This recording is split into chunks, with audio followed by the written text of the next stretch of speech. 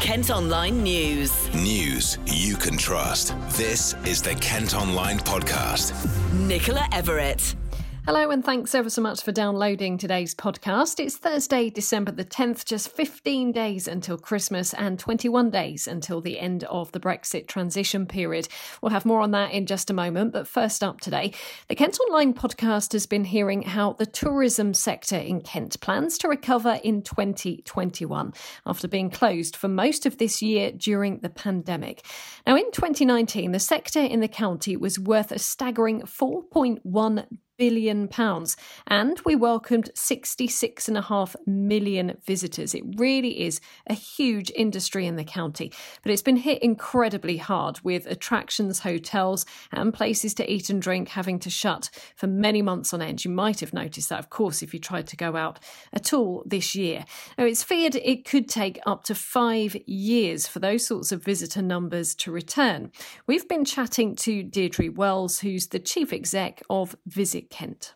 The biggest thing we can do really is to boost consumer confidence. So we did a campaign in the summer, which you may have seen, called The Secret Garden of England, which was again all around trying to encourage people to enjoy Kent and enjoy those wide open spaces. Encouraging that consumer confidence and supporting it will be really key. And that's not just in terms of highlighting the huge work that our businesses have done in order to make themselves COVID secure, but also reinforcing that message around those wide open spaces in Kent, but also the opportunities to be able to work with over 350 businesses that have been through the COVID secure kite mark and growing that all the time to get that out there. But I think the really key thing will be as much as we can to drive footfall back. So both through that consumer messaging, but also through some more overt marketing that we'll be able to do next year. It's very difficult to do that at a time when we're in the middle of a pandemic. You know, we've got to tread a very careful line between the public health message and that overt marketing. But thank goodness for the vaccine, we'll be able to do that next year, and I think be much more aggressive with our consumer to get them to come and support the destination, particularly in that sweet spot between now and when outbound travel is back, because we want to capitalise on people to do that staycation while they can. Staying with coronavirus, and 8 areas of Kent are now in the top 20 for the highest infection rates in England. Swale is top with more than 600 cases per 100,000 people. Then Medway, Thanet, Gravesham, Maidstone and Dover are also among the worst places in the country. 32 COVID-related deaths were recorded across Kent in the latest round of daily figures. The whole of Kent remains in Tier 3 restrictions, as you probably know by now. Those tiers are going to be reviewed by the government next week. Now, to move into Tier 2, which means that places like pubs and restaurants can open again, it's likely we'd need to see a significant reduction in cases across the whole of the county. Mass testing has started in Medway this week and will also get underway in Swale next week. Professor Martin Michaelis from the University of Kent has been telling us why it's so important. The problem, what we are seeing at the moment, is numbers going up and we don't know really why. And this is because we don't know who is infected and who is spreading the disease, COVID-19. And many of these people may not even have any symptoms, or they may have symptoms, but they don't realize that means they actually have COVID-19. They may just confuse that with something else. So knowing who is infected enables us to target these people, to isolate these people, to find out who they have been in contact with and isolate these people too. And this is very important because that enables us to break the transmission chains. In an ideal world, everybody would be tested every day. Yeah? Even if the test is not 100% correct, that would give us in no time a picture of who is infected. And everybody who knows they are infected can then self-isolate, their contacts can self-isolate, and that would be an effective way to bring the whole issue under control. So if we had such a reporting system and everybody who is positive, who is infected with SARS-CoV-2, the coronavirus that causes COVID-19, would know this and could take action. And that would be the best way to bring this whole pandemic under control. And basically, this is in a slightly different way. But this is what very successful countries have done, like Taiwan. Taiwan, 23.5 million residents, 7 deaths so far. How do they achieve that? They just kept the numbers very low, so that even without the massive testing capacities that are needed to test everyone or large parts of the society, they were able to identify local outbreaks, identify the people who are infected, and could isolate them and their contacts, and could stop transmission very early. We've also heard today about more jobs at risk as a result of the impact of the pandemic. 66 could go after one of Canterbury's oldest building firms went bust. Administrators have been called in by contractor Coombs almost 50 years after it was founded. A spokesman says their financial problems have been made worse by the coronavirus crisis. Kent Online News. As promised, on to Brexit now, and the government has relaxed the rules on the number of hours lorry drivers can go without a break in an effort to ease congestion at Dover and Folkestone in the run-up to the end of the transition period. Those who are transporting food and other essential goods, such as medical supplies, will be able to be on the road for longer until the end of the month. Unions, however, say the move is dangerous and increases the risk of crashes. Meantime, the European Commission President has set out contingency plans for if there's no post-Brexit trade deal. Ursula von der Leyen says there's significant uncertainty about whether an agreement will be in place on January the 1st. She's laid out 4 policies to ensure aviation safety, air and road travel and access to fishing waters. Foreign Secretary Dominic Raab says the UK will adapt, however the negotiations end. I think we behave reasonably and flexibly and pragmatically throughout. And if the EU reciprocate, there's still a deal to be done. If it doesn't, we'll take stock, we'll do that on Sunday, and we'll be prepared to leave on Australia-style terms and make a success of Brexit. Of course, you'll know by now there are real concerns about disruption on the roads in Kent early in the new year after the end of that transition period. We've seen lots of lorries queuing up on the M20 and A20 in recent days. And to coincide with that, Tesco today has admitted it is stockpiling long-life goods in case there's supply disruption at the end of the Brexit transition period. The supermarket's chairman hasn't ruled out the chance of temporary shortages in some fresh foods from January, but says it should only be for a limited time. John Allen says they're trying to avoid relying on Dover amid warnings of long freight delays.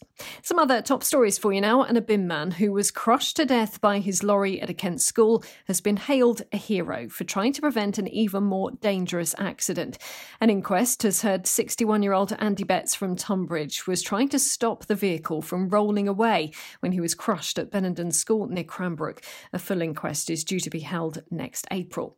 A Medway drug dealer who stamped his cocaine packages with the Batman logo is being forced to give up £42,000, which was found when he was arrested. Officers seized the cash and £500,000 worth of drugs after arresting Jamie Cass. The 33-year-old from Woodlands Road in Gillingham was jailed for 6 years last May. A Medway woman who became an award-winning author after writing about her experience of living with ME is due to publish a second book. Jessica Taylor Behrman, who grew up in Rochester, spent 4 years in hospital after being diagnosed when she was just 15. She wrote A Girl Behind Dark Glasses to raise awareness of the condition that some people have said in the past isn't real. Well, now the 29-year-old hopes her second book will dispel even more myths. So I've now been ill since 2006, so like 14 years. So it kind of felt like A Girl Behind Dark Glasses told part of that story. It told the time that I was in hospital, because I literally didn't leave hospital for 4 years. I was in different ones, but literally never came home. And so really, I think what's interesting is A Girl Behind Dark Glasses is about being institutionalized and about having to sort of learn to live in a hospital setting. But then I suppose I started asking questions, well, what happens when you come out of that hospital setting, that institutionalization, and then you get put back into a community that you're not used to anymore, that you don't know, how that life is going to work out. And I think for me, it was a real moment. It was a strange time, because I had left as a 15-year-old, and I had left school, I'd left everything. But when I came back into sort of my life, you know, what was normal for me, you know, my sister, who had been 10 when I had gone, was now studying for her GCSEs, you know, and it was really mind-boggling, because she wasn't a baby anymore. She wasn't a child, you know. She was literally much, she was further on in her education than I ever actually got. So, and then all my friends, they were going to university, and I was still stuck in one room, you know. And I think, like, the main thing is that when people come back from hospital, when they're discharged from hospital, the idea is that, you know, you're better. That's why you're in hospital, is to get better, and then you come home. But, you know, in my journey, I was not better. I just, you know, there was only so much they could do in that hospital setting. So actually to come out and not have that, oh, I'm fully better and everything, you know, that I think is quite interesting for people to sort of understand that that is the reality of a chronic illness. It doesn't just go away. And what was it like for you adjusting to life outside a hospital again? Obviously, you mentioned you missed out on a lot of your sort of late teenage years, and your friends were all going off to university. How did you cope with all that? It was really hard, because I think one of the things you have to sort of remember is I didn't get to do proms, I didn't get to do 18th birthdays, nothing like that. And so I just arrived back, and I kind of felt like an alien in a setting that wasn't, you know, what I was used to. I think one of the frustrations is, you know, when I did come back, I was still really poorly, and I spent those years, you know, that the book, A Girl in One Room, it covers from, you know, when I came home right up until 2017, when I, you know, got married. And I suppose that journey, in a sense, was, you know, I did everything in the wrong order, you know, so I didn't do anything as you know, we were used to sort of thinking that you would go off to, you would do your school, then you'd go off to university, then you would find someone, get married, have a child, that kind of thing. It just didn't happen. It wasn't even a process, you know, you couldn't even think past that. It was really hard, but I think one of the difficulties is that understanding that it literally was one room. I didn't leave it at all for however many, let me work out, it was like over 5, maybe 6 years. I literally did not leave the setting of one room. The only time I was moved was to go back into hospital because I had become acutely unwell and needed treatment.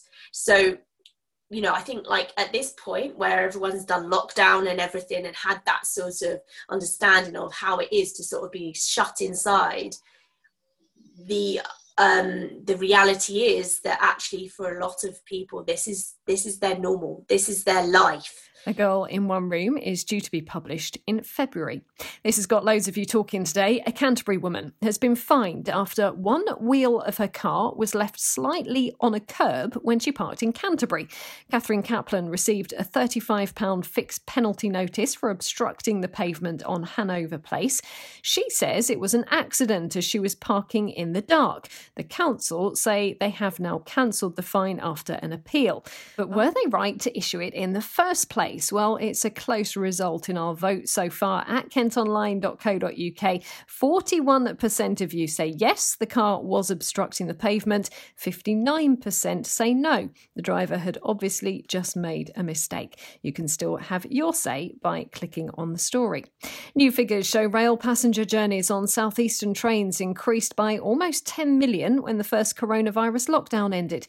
Numbers dropped from 42 million to just 3 million when travel restrictions were in place between April and June. That went up to about 13 million between July and September, but still less than a third of normal levels. Now, we're being warned there could be disruption on the trains in Kent over the Christmas period. Planned engineering works at Lewisham, New Cross and Slade Green could affect services through places like Dartford and Rainham.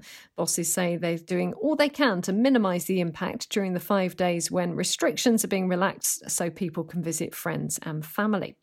The shell of an historic building in Medway could be used as a drive-in cinema and market space in the new year. Developers have been given permission to transform the Grade 2 listed Machine Shop 8 near the Chatham Dockside outlet into a new activity centre with a climbing wall.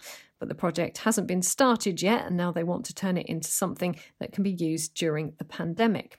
A neighbourhood in Rochester has transformed into a living advent calendar. People on Bishop Square have created 25 window displays and are revealing one every day in the run-up to Christmas. You can see some of the pictures at kentonline.co.uk. And while you're there, you can also see images of how Kent has changed over the past 11 years.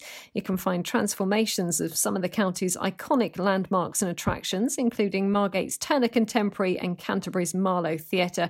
It's all been captured through the Street View feature on Google Maps. Well, that's it for today. Thanks ever so much for listening, but don't forget you can subscribe to the IM News app to get access to all of KM Group's newspapers. Head to subsaver.co.uk. News you can trust. This is the Kent Online Podcast.